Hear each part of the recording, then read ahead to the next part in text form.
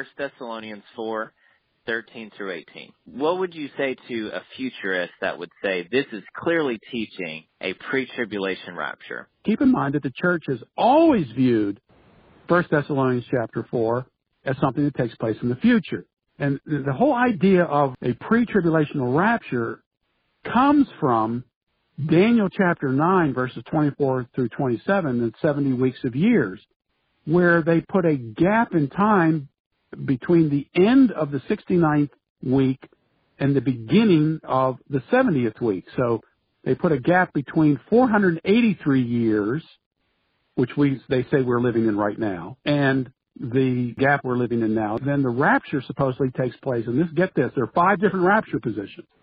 Now, either the rapture takes place before the 70th week, the 70th week would be 7 years, either takes place before the 7 years, takes place in the middle of the 70 years, takes place at the end of the seventh year. There are people there's a partial rapture, and then that there are those who believe in a pre-wrath rapture. So there are 5 different rapture positions. And so if the pre-tribulationists can get their other 4 rapture positions to agree with one another on all this, we might have a sound debate. But all the rapture positions base their position on the prophecy clock stopping at the end of the 69th week, at the 483rd year of the prophecy. And then there being a gap of nearly 2,000 years before the 70th week, the final 7 years starts up. And yet there is nothing in Daniel chapter 9, verses 24 through 27, that says there is a gap between the 69th and the 70th week. You have to remember that Daniel chapter 9, Daniel is reading Jeremiah's prophecy about the 70 years of captivity. Remember, they go into captivity for 70 years. And then Daniel gets this prophecy, 70 weeks of years. Now, was there a gap between the 69th and the 70th week of the exile? There wasn't. Can you imagine? They get down to the 69th year, and these old men, finally saying, "Look, we're going to get back to the land. The 69th year is over. 1 or 2 generations were born during this period of time, and said we're going to go back to the land.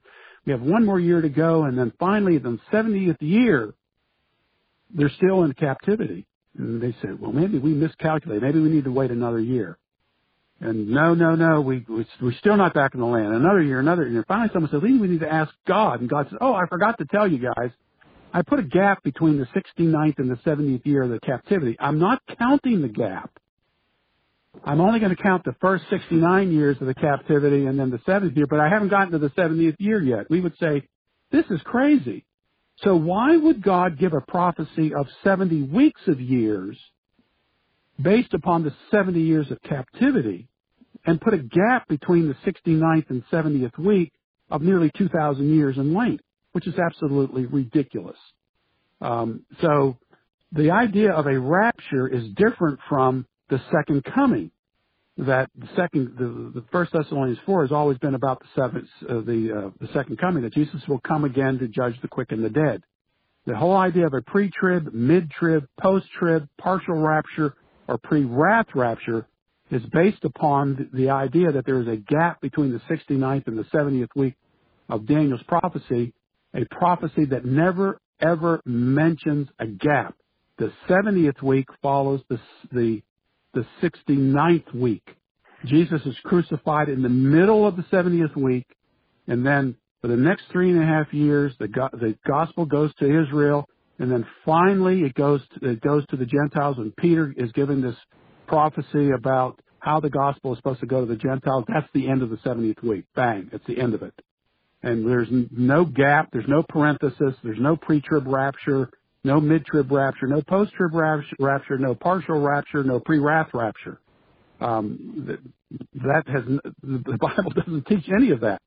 And every pre-tribber and post-tribber will acknowledge there isn't a single verse in the New Testament that says anything about the church being raptured prior to, in the middle of, or at the end of a tribulation period. There's not a single verse that teaches it anywhere. Even 1 Thessalonians 4 doesn't mention anything about a gap or anything like that, or the church being taken off the earth. None of that.